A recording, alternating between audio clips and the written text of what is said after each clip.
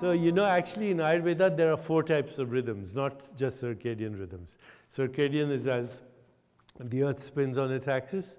Then you have a seasonal rhythm as the earth goes around the sun, especially in temperate climates. So you have the 4 seasons. Then you have tidal rhythms as a result of the gravitational effects of the sun and the moon on the ocean, but you have an ocean inside you, same. And then you have lunar rhythms. And so in Ayurveda, there are rituals built into all these 4 rhythms, circadian, seasonal, lunar, and tidal, that have to do with how you change your diet over the seasons, how you change your sleeping and exercise patterns. And this is the whole exploding field called chronobiology. Circadian is only one part of that. So, theoretically, the food you eat should be locally grown and the food that comes from the ground in winter. Or, the mangoes that you eat, you should be eating in a tropical climate in summer, etc., etc. It's very elaborate, but we haven't looked at it.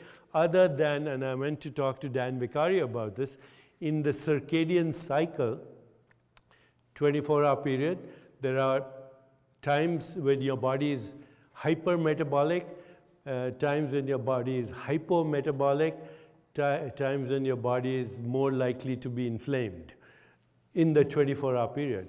So you can time, if you're using a combination of Western chemotherapy, you can time your chemotherapy at a time where the body is relatively hypometabolic and the cancer cells don't obey any circadian rhythm anyway, so you can minimize the dose and maximize the therapeutic effect. And this has been talked about a lot in Ayurveda. You can, yeah. So I think the future of medicine has to be preventable, predictable, personalized, process-oriented, and participatory, based on their particular individual psychobiological tendencies.